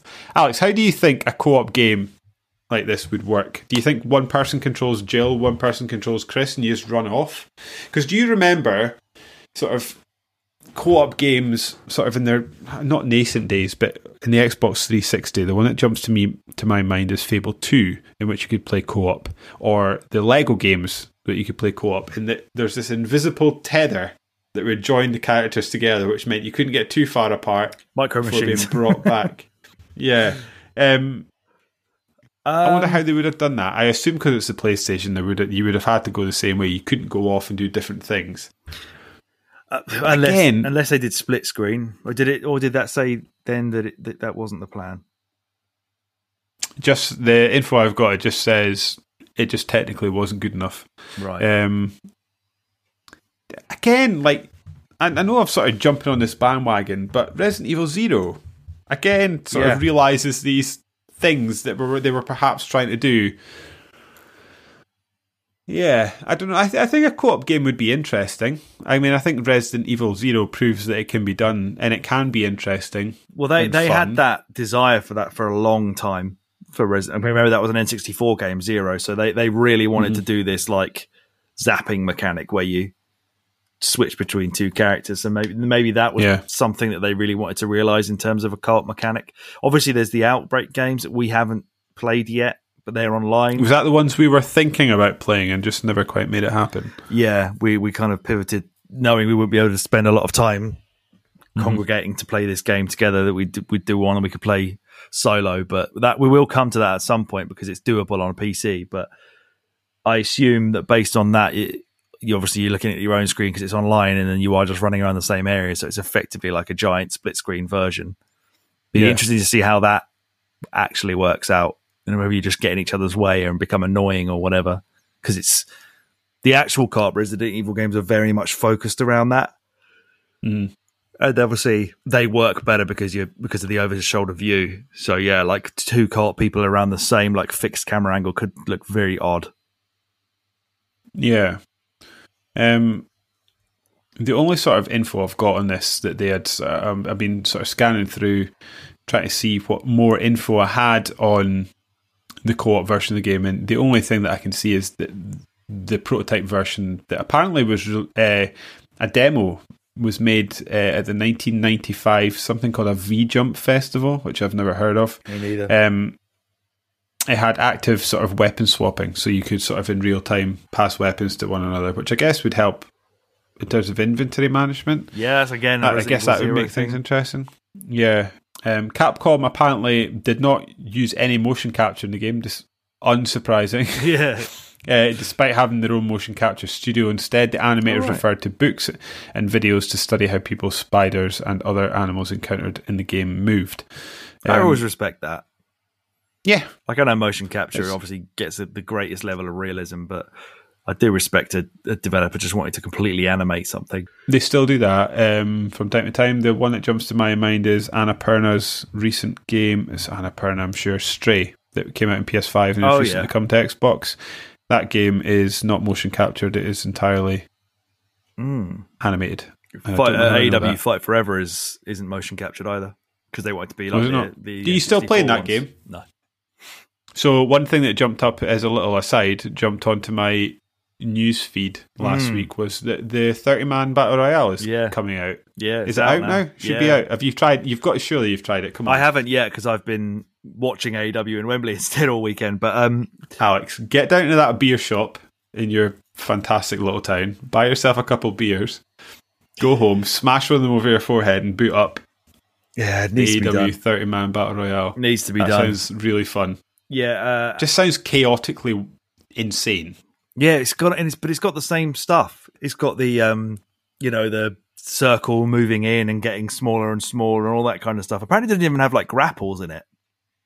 It takes that move out of it. It's just like so. Where's it set? I thought it would be in a ring. In my head, it was like a Royal Rumble type idea. That's what a friend of mine wanted it to be, but no, this is called Stadium Stampede, so it's based off of a real thing that they did during COVID, where they had the running of the Jacksonville Jaguars Stadium because Tony Khan's dad owns that football team. So they put this insane match on throughout the stadium. So this is what that is. This is like an actual BR, not a Royal Rumble. This is an actual battle royale. I love the idea of being able to party up with your mates, enjoying an online Royal Rumble, and just sit and chat over headsets while you either sit and watch the game. I wonder if that's ever been done. Surely the WWE games must have done that. I can't think of it ever happening. But yeah, you're right. I'm hardly a wrestling game connoisseur. So especially if you could like, if they sort of Call of Duty-ified your character and you could level him up, yeah, and unlock different stuff, and you could make like, I don't know, Alex Aldridge 316 whatever. Yeah. The classic old Alex Kidd 316, yeah. Yeah, that would be fun. Apparently in pre-production, other characters were conceived for the game. There was Dewey, who is an African-American man. He was intended to perform a comic relief role because there wasn't enough of that, Alex. They brought that back in fucking Dino Crisis, I think. Yeah, they did. While someone called Gelzer, Gelzer, he was a big cyborg. Lucky he's gone. He was a typical strongman. How did this game become as like grounded as it did? The ideas they were having were absolutely batshit. Apparently, yeah, he was a strongman character, and both were later replaced by Rebecca and Barry, respectively. Thank goodness. Fucking robot. I know. Almost all the development was done on Silicon Graphics hardware using the software program Softimage. That means absolutely nothing to me, but I thought it was interesting nonetheless. Yeah. The PlayStation was chosen. What I thought was interesting was the PlayStation was chosen as the lead platform because the development team felt it was the most appropriate game in terms of things such as the amount of polygons they could have on screen. Development team had upwards of 80 people working towards the end of the game's development, which probably in the 90s was quite a big development team, right? Yeah. I know it's quite small now given the hundreds that we've got. Apparently, Capcom were hesitant to port the game to the Sega Saturn because the hardware was not as ideally suited to the game as the PlayStation. Ensuring the port would take a long time. A Saturn version was finally unveiled, as we said, at the April 1997 Tokyo Game Show, at which Capcom also showed a demo for the sequel on PlayStation. So, getting a dig in at their own game, really. Yeah. I want to try that Saturn one just to see if it's wrong. Yeah, you don't own it, do you? No, but it's on the list. Maybe when we How go much down is to it? York, Have you looked it up? I've probably got it saved somewhere. Hang on, £45 on CEX, £60 if you want it mint. So pretty expensive. Yeah, it's annoyingly not expensive enough to think I'm never buying that. Yeah, if that makes sense. That's just about the upper level of I'm going to end up with that on my shelf for Alex anyway. Yeah, I need to find a video about somebody talking about if that's terrible or what. Yeah, we're going to have to go hunting. I'm going to go hunting after this and then probably text you about it. The live action, as we've spoken about most of this, but it's probably worth going over again. The live action full motion video sequences were filmed in Japan with a cast of American actors. All Japanese releases contain the English voice acting with Japanese captions and text. However, Japanese voice performers were also recorded but left unused. Oh. As Mikami found the quality of the performance inadequate. Christ, that must have been awful. Yeah. Look how low the bar already was. I assume Mikami doesn't speak English and he just didn't know how bad the English versions were. However, apparently lead programmer Yashiro Anpo later said that due to all the development staff being Japanese, they were unaware of the poor localization. That apparently hindered the realism, and immersion of the title for the international release, which is one of the reasons for the redub in the 2002 remake. No shit. Can you remember how the redub was received? Were people annoyed? Were people happy about it? No, I don't think people would have been annoyed about that. That was probably one of the key things that made everybody love it so much and think it was one of the best remakes ever done. And still people think that. Fujiwara said the game was originally targeted towards a core audience, and he only expected to sell around 200,000 copies before the game went on to sell millions. Mikami said that he was a little worried about how well a horror game would really sell. Ampo said that Capcom did not expect the game to be successful. And how wrong they were. How wrong they were. Still having to drag them out now. They are. I've got a bit about the English localization here, but I think, to be honest, you probably covered most of that. To be quick about it, Biohazard was renamed we've done this in previous podcasts, but not this one. Biohazard was renamed in North American and European markets after a man called Chris Kramer, the director of communications at Capcom, pointed out that it would be impossible to trademark it in the United States. Among others, the 1992 video game Biohazard Battle and the New York alternative metal band Biohazard were already using the name. Capcom ran an internal company contest to find out the new name Resident Evil was chosen, since the game takes place in a mansion. Kramer thought that the name was super cheesy, but the rest of the marketing crew loved it and were ultimately able to convince Mikami that the name fit. Fit that game anyway. It doesn't fit any of the other ones because none of them are in a mansion. I really like the Japanese name Biohazard. Do you? Do you have a preference of the two? I just love Resident Evil. I just think it doesn't make any sense, but I just love those two words together. Sense whatsoever. Yeah, those two words together just sing to me. I don't know why. And I don't like that band Biohazard, so that's possibly why I don't like that. Oh, have you listened to them? Oh yeah, they were about when I was like listening to that kind of music. Never really liked them. They're like proper like big? New York hardcore. No, not really. Because I thought I would have heard of them, but I haven't at all. No, they're quite a sort of mid-level band. They were, but I saw them on like Kerrang or Scuzz or whatever the channels were back in the day. P-Rock or something? I don't know. Interesting. The only other bit of info I've got in terms of the localization and stuff was the stuff that we've already talked about with the adding and removing of certain cutscenes and gore and stuff like that. The only thing I want to say, I guess, in terms of that is I think the sort of the Resident Evil box art is one of the more bizarre box arts I've seen in video games. Yes. It is really, really odd. The twisted face of Chris Redfield looks like he's having a stroke. It's really, really bizarre. What's the alternatives to that? Is there a Japanese? I think there are. Let me have a quick look here. There are, but I'm sure it is just the name in various incarnations. Oh, okay, because this DualShock director's cut that I've got is weird because it's just like a picture of the stairs in the mansion. That's right, yeah. So it's a picture of stairs in the mansion. There's Chris Redfield. There's also the director's cut, which is sort of a zombie looking over his shoulder seductively. Oh, yeah. Yeah. That's obviously supposed to be the first zombie in the game, isn't it? The old creepy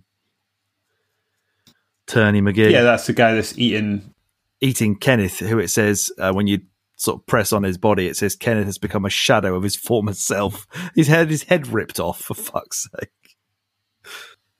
Not an iconic box art. Maybe it is, I don't know. Iconically bad, in my opinion. We spoke about this last week, but the reception of the game's got a 91 on Metacritic on PS1 and a 71 on DS. The sales combined, I find this game is a hard game to get the sales figures for, and I couldn't remember what you said last week, but I managed to get. I got PS1 sales only at 5.08 million units, and it was the first game to be dubbed survival horror, which I think is, if anything, it is as good as it is. It's also important because it started an entire genre of itself. The only other thing I've really got to do is I've got a quick run through of the different levels, so like the sort of main areas of the game. I looked up a couple guides for this. 5.08 million is exactly what I had, by the way, for the excellent from nailed the it Capcom official platinum list thing. Yeah, so I went through a few guides to sort of I was trying to like break the game up into different sections and different levels to discuss and see if there was anything after we'd gone through the podcast to see that we'd maybe want to touch on. So we've got entering the mansion, escaping the mansion, in the courtyard, subject plant 42, the hunters, underground, and the bioweapon. Entering the mansion, to me, it's the bit that everybody sees, right? It's the most iconic bit where you're sort of discovering it. And it's probably, I don't know, of those bits, I sort of, and this is unfair because I just rattled it off really quickly and then asked you a question after you've probably forgotten them. But in terms of like areas of the game, what standout parts have you got? Is there any aspects of the game you didn't enjoy? Like, what are your favourite memories of it? I don't think I didn't enjoy any part of it, but I certainly cannot help but prefer the mansion to everywhere else. The underground bit, I think, is probably the weakest part, where you're going in and out of that boulder bit. Yeah. Although I do enjoy the like turny thing where you can turn the walls and walk through it. But that bit, I think I said it, I don't know if you were watching, but when I was streaming it, that gives me certain Lara Croft vibes, and it's just the dirty polygonal textures as you're running through a cave that I was getting from that. Yeah, I completely agree. It looks like Tomb Raider, spot on. I don't mind the lab. I think that's a nice. It sort of brings the game back into some interesting stuff with the computer that you've got to use the password on to get in and open some of the doors and things like that. Those horrible enemies on the ceiling that swipe down at you. Oh, yeah. Not even sure what they're called or what they are. They're sort of like, they're not spiders, but they have multiple legs. And I hate them. But yeah, the mansion is just iconic.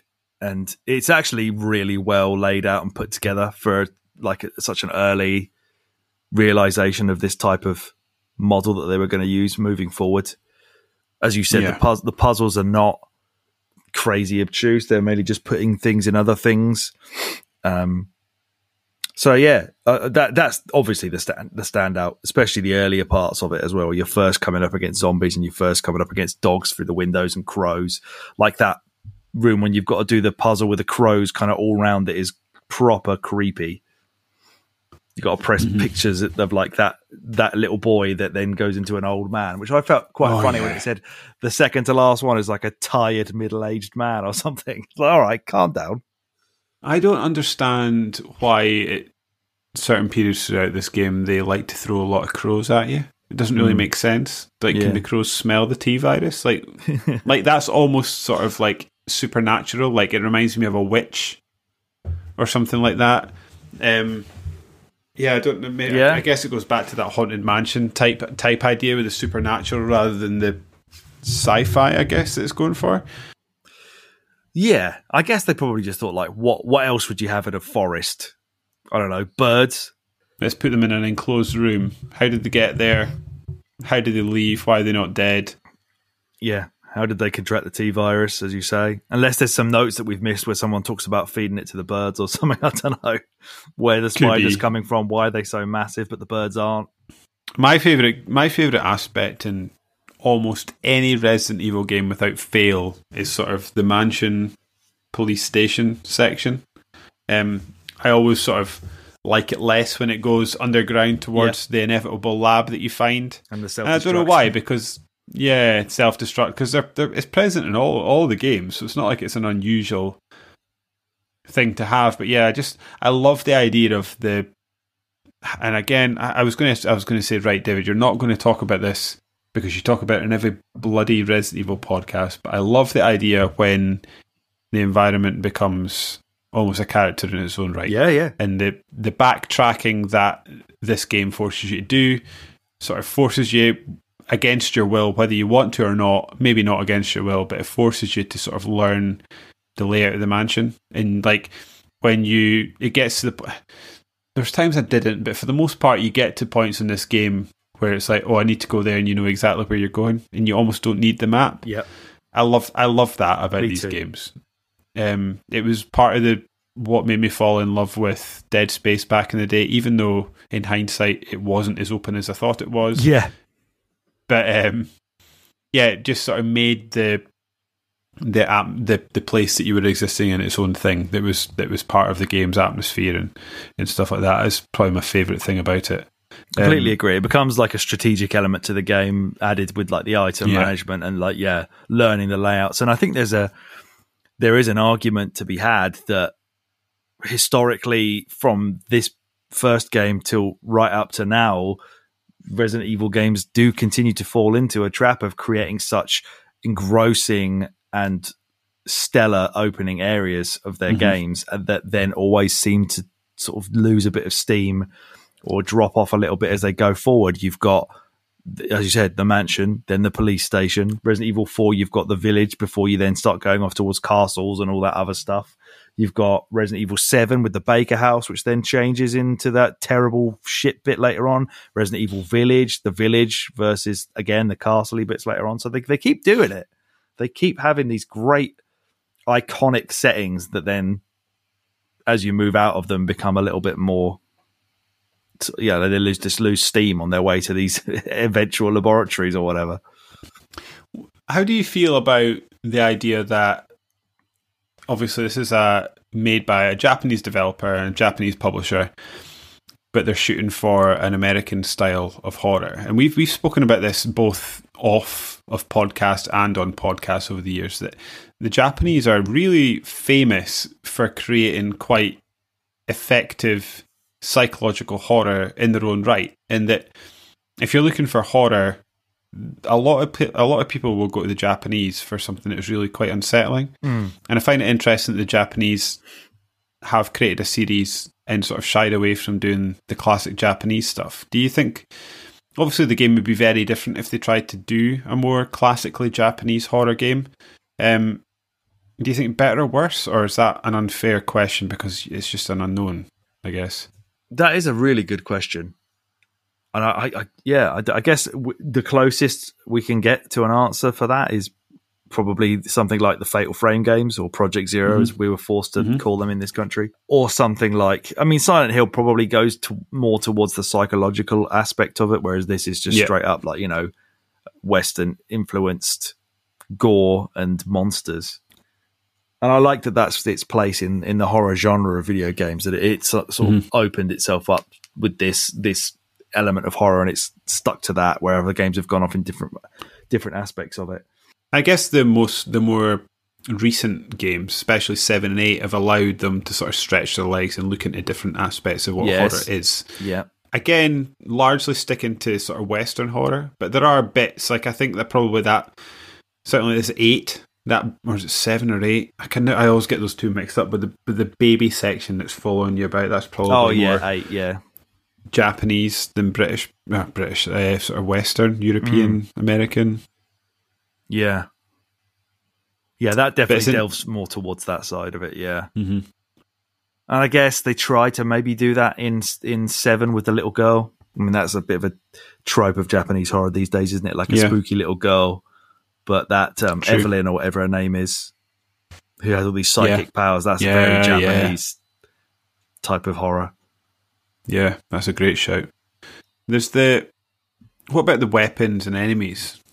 What do you think? Is there any enemies? I guess, like for me, the one that sticks out is a hunter, because the first time I encountered a hunter, he basically ran up to me and took my head clean off, and it's like, oh, these are like a different level of danger from the standard zombies. And it's a very funny death scene as well, where it's just like her lying, like T-posing with no head. Yeah, and it just sort of spins the camera around over the top of it. It's great.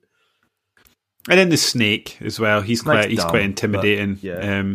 He's intimidating in the fact that insofar as I find, in my experience anyway, he was dangerous. But you're right, he is a bit silly. He just also doesn't really fit to me with the rest of what's going on in the mansion. No. Where does he come from? But yeah, like the dog. Probably the classic for me is the enemies are the dogs and the hunters. Like you say, the final enemy is a joke if you've got a magnum. Like 3 shots and he's dead. I was so surprised, even with Chris. Yeah. They definitely never made that mistake again, did they? Every other game since then just got some absolute unit after you, whereas this one was just a pushover. With a glowing pustule that you've got to shoot usually. Yeah. The weapons for me, I don't know if you would agree with this, but it's certainly just a personal preference thing, but I love a shotgun in a game. I just love a shotgun, and this is a good shotgun. It is a very good shotguns. You get bad shotguns. This is a good shotgun. Do you have a favourite weapon that you would sort of go to, or is it just what you had available? I was surprised actually playing the Duel game to realise how much ammo they gave you for that. Again, that's I guess because Barry's coming in, dropping stuff off, and I didn't expect it because obviously on the DS version they called it bazooka, so I was confused at first what I was even going to put in it. And then you're getting like flame rounds and acid rounds and explosive rounds. So that's something I would have associated with like later Resident Evil games, especially like 3. I forgot that completely this was in the original game, and that was quite a lot of cool variety to use with that. So I really enjoyed the grenade launcher, but the Magnum's cool too. When you were using it at the end, weren't you? Because you basically ran out of everything else, so that's all you took with you for the final boss. And as you were running out, you're just one-shotting all the zombies with Magnum headshots. Yeah, well, I said to you at some point, I played a lot of Resident Evil games now, and I keep like sort of hoarding the Magnum to the point that I never use it. Yeah, and I was like, no, I'm using it this time, and it was just fun. It's like one-shotting zombies and then just running off like a baller. Yeah. You know what? That's what the last question I've got for you is, what's the difference to the ending? So I remember the Barry ending because Wesker's like, oh, I've got his children and his family that I'm going to kill if he doesn't do what I say. What did they do with Rebecca? She just has a go at Wesker, and then he shoots her, I think. Okay. Yeah, he does. She survives, but he shoots her, I think. And then she sort of comes back later on. She's like, hey, Chris. I guess maybe that's the point where she potentially dies if you didn't do the whatever, or is that a Hunter bit? I can't remember now. But yeah, she's just there with the end with him, and then you go rescue Jill, and it's basically the same thing, apart from the fact that as you're getting onto the helicopter, the tyrant bursts through the floor of the helipad, and then you have to fight him again. But again, he's not that difficult. You shoot him a few times with a Magnum, and then somebody drops a rocket launcher for you, and you shoot him clean in half. Good fun, though. Yeah. Alex, have you any other thoughts that you don't think we've covered over the course of this podcast? Because I realise we are chugging on now in terms of time. Yeah, I think you've done a great job there. I think we've covered it inside and out. I think this overall sort of closing thoughts for me, really good game that I enjoyed more than I thought I would. Yeah, it is shown its age in some ways, but is certainly still playable in many ways, more playable than I expected it to be. Good game, totally. And I just implore everybody out there to try the DS version if you can get hold of it, because it's revelatory. It's fantastic. What's the box art like? Or did you get a download? I'll go get it. Hang on. So this is a little sneak peek if you're going to watch the video version of this podcast. I want to see what this looks like. Very interested to. It's not amazing. Check this out. It's got your old mate on it. Oh, that's not bad. That's okay. So I think that's better than the PS1. I really don't like that PS1 box art. Really not a fan. No, that's pretty bad. You could also do wireless co-op and versus with up to 4 players on this, but obviously I can't do that now. Well, if I get myself a 3DS, we can. Oh my god! If they've still got the servers up for it, that'd be amazing. It won't just do local, will it? Yeah, it probably does actually. What am I talking about? Wireless DS multi-card play. Yeah, you're right. Sorry, yeah, it's between. Yes, it might happen. Alex, Resident Evil is done. It is dusted. It is in the bag. It is in the can. The can is canned up and on the shelf for purchase. What is next on their Winners You docket of goodness? On the docket of goodness next is our celebration of 25 years of Metal Gear Solid. A game I can't wait. That I also cannot wait to play, and I don't believe I've ever beaten the PlayStation version. Have you not? I've ever played the GameCube remake, and then I played 2. I think I might even play 3 as well if we have enough time. I was going to say, what's the difference between...